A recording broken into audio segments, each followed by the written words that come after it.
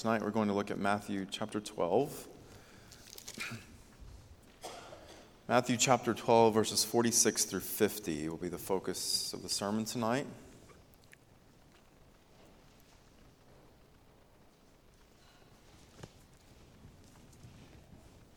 Matthew chapter 12, beginning in verse 46. Beloved, before we hear God's word, if you would, join your hearts together with me in prayer. Let's pray together. Our Heavenly Father, we have not loved you as we ought, as we always struggle with this. We have not loved you as we ought to, and we have not loved our neighbor as we ought. And yet you are faithful, and you are loving and compassionate and merciful. And so we pray, Father, that as we hear the gospel proclaimed this evening, that you would help us to love as we ought. We pray that you would help us to prepare for the day when we will see your face and serve you there. And so, Father, do this good work as the gospel goes forth into the world. We ask this in Jesus' name. Amen. Matthew chapter 12, beginning in verse 46. Beloved, this is the word of God. While he was still speaking to the people, behold, his mother and his brothers stood outside, asking to speak to him. But he replied to the man who told him, "Who is my mother and who are my brothers?" And stretching out his hand toward his disciples, he said, "Here are my mother and my brothers. For whoever does the will of my Father in heaven is my brother and sister and mother." This is the word of God. This entire chapter is filled with accounts of the unbelieving Pharisees and scribes accusing Jesus, slandering Jesus, and even attempting to manipulate Jesus.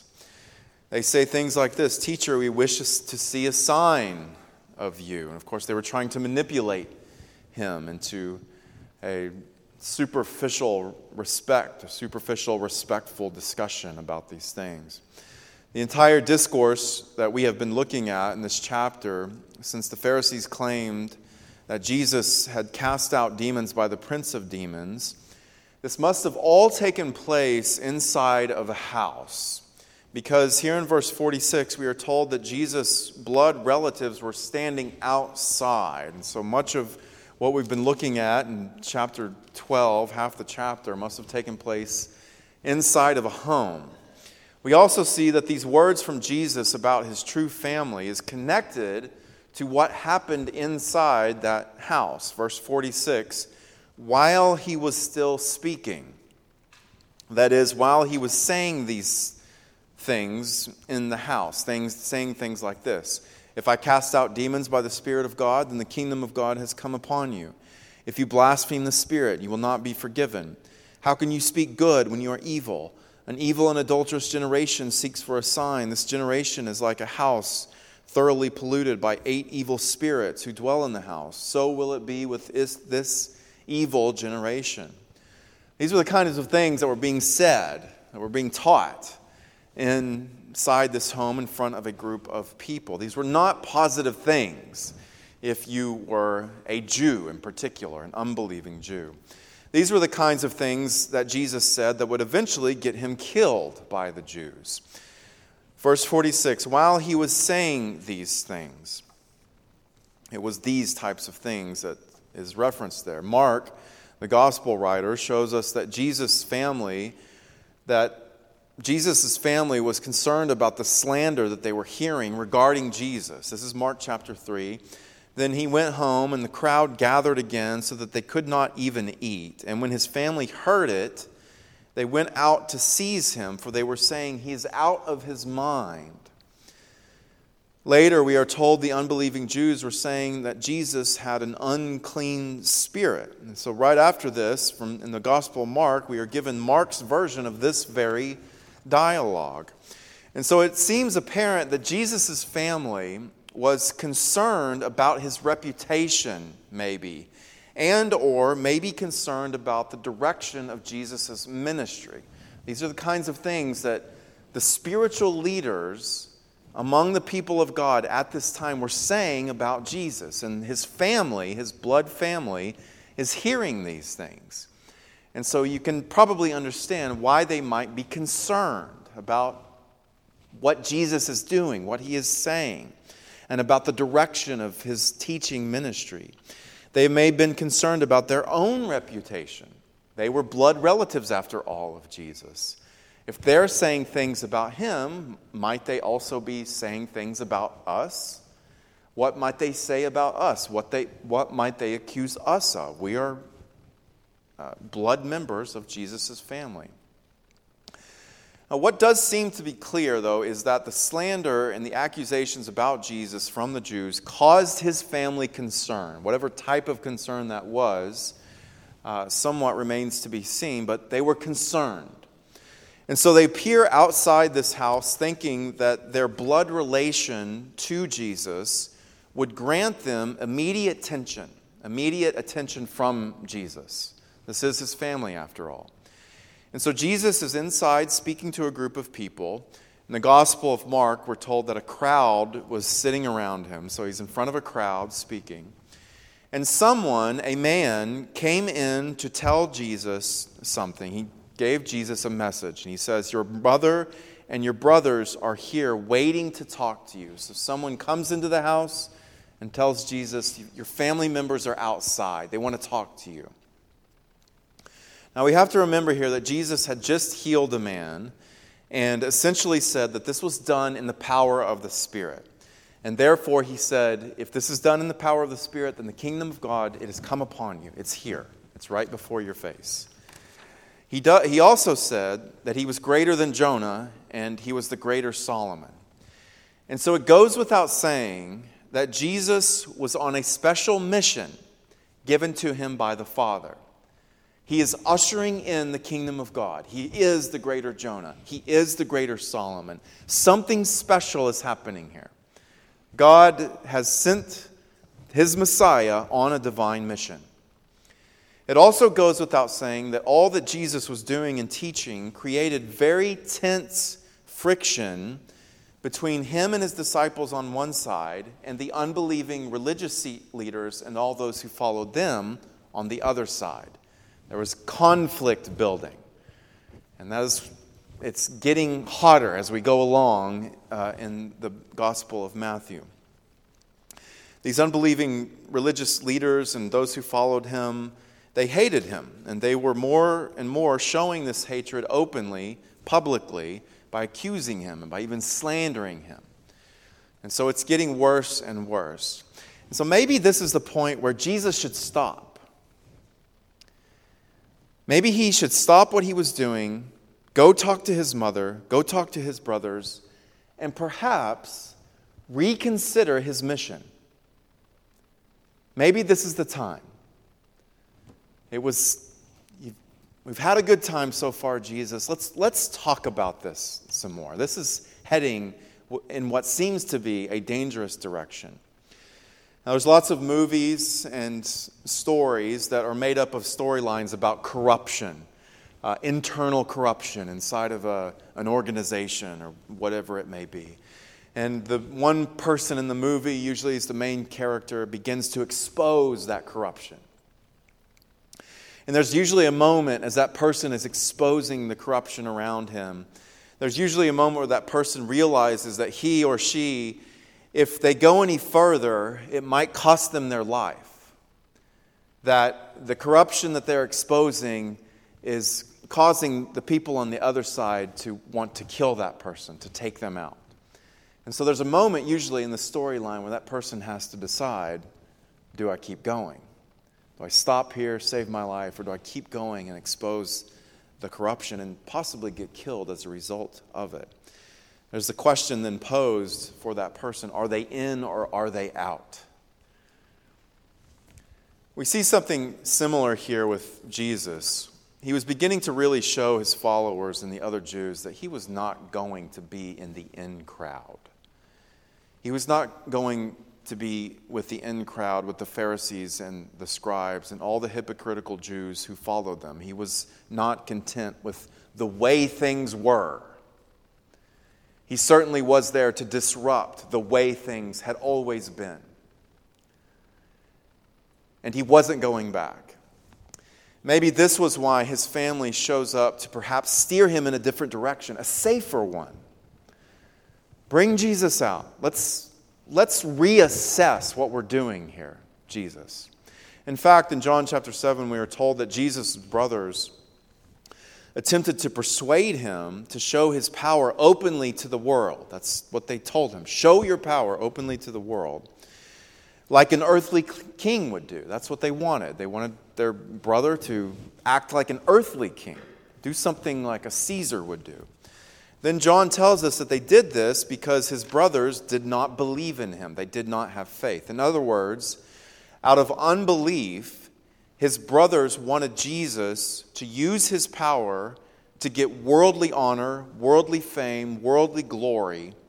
And no doubt if Jesus did that, if he listened to his brothers and actually did that, it's very likely that his own blood brothers would benefit on some level, would they not? And so they were attempting to get Jesus to do that because they did not have faith. They could not see the true nature of the kingdom of God. They wanted an earthly kingdom like the rest of the Jews. And so what will Jesus do here? He's told in the front of this crowd, right in the middle of his teaching, your family's outside. What is he going to do? The first thing he does is ask a question. He says, "Who is my mother and who are my brothers?"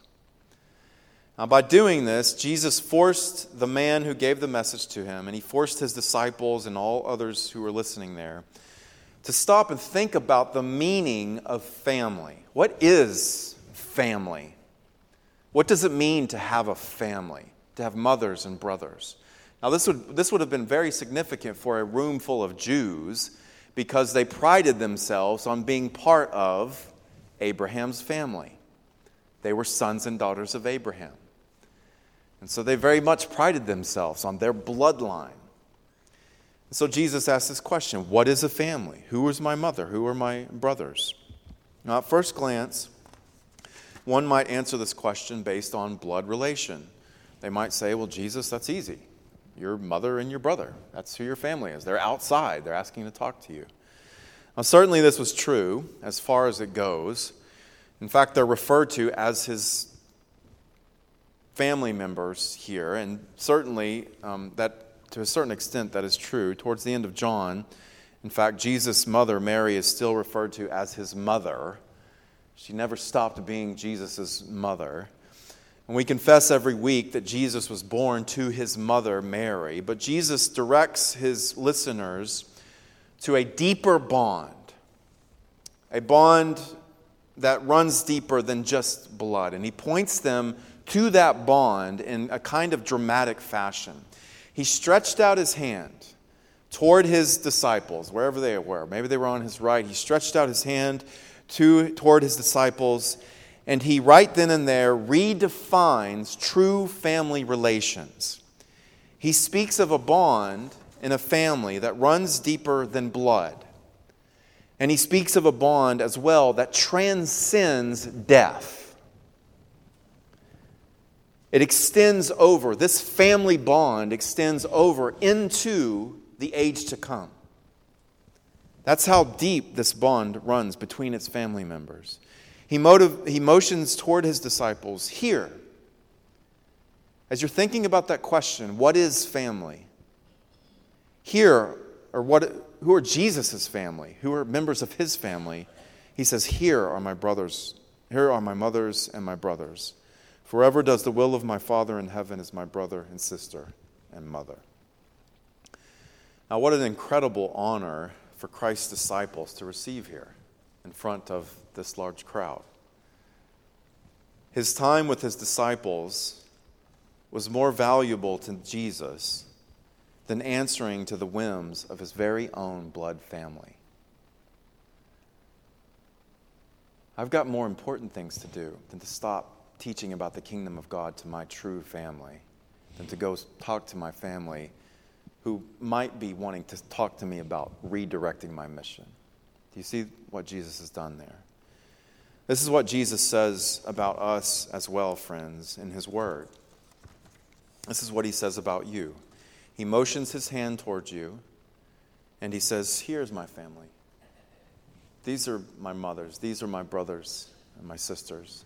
You are part of Christ's family. This is my family, and I love them so much, I laid down my life for them.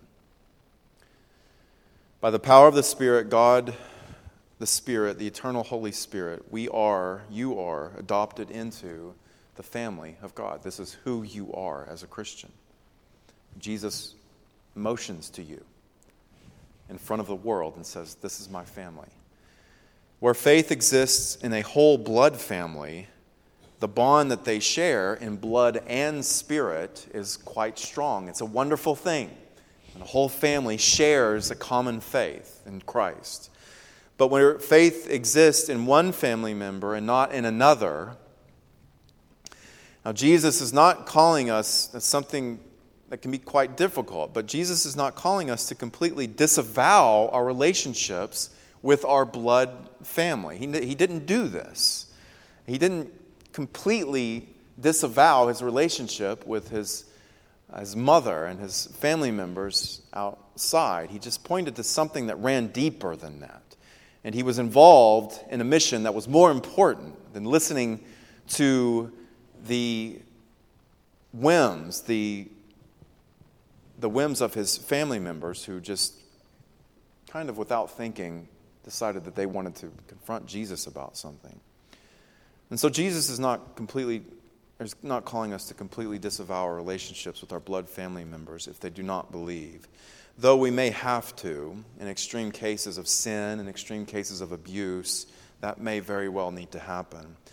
But he is showing us that our ultimate allegiance lies elsewhere. We are ultimately committed to doing the will of our Father in heaven. And because of that, we are then ultimately committed to others who are committed to that. We are committed to the others who are committed to doing the will of their Father in heaven, namely the church. That is where our true allegiance lies, our ultimate allegiance lies. Now, Jesus gives us here a living illustration then of what discipleship looks like. Remember what Jesus said about discipleship in Matthew 10. He says, "Whoever loves father or mother more than me is not worthy of me." Now, this is not easy, friends. Some of us who have faith, are either literally or essentially shunned by our blood family members who do not have faith. There is a separation there. And as we are pushed, and even as we are pushed more and more to the outside in those relationships, it's there, friends, that you will find Jesus. That is where you find Jesus. In the house with you, motioning towards you, in front of others, saying, "She belongs to me. He belongs to me. He's part of my family." His family has disavowed him because of his faith. Her family has separated themselves from her because of her faith. But she belongs to me. She has a bond with me and my family members that runs much deeper than the bond that he or she has with their family members. Jesus motions towards us and he says, "Here is my family." And he says to us, to you, to those who have lost a father and or a mother, siblings, precisely because of your faith, Jesus gives you 10 spiritual fathers and mothers in their place in the church. And he gives you an infinite number of brothers and sisters. To Christ be all praise and glory now and forevermore.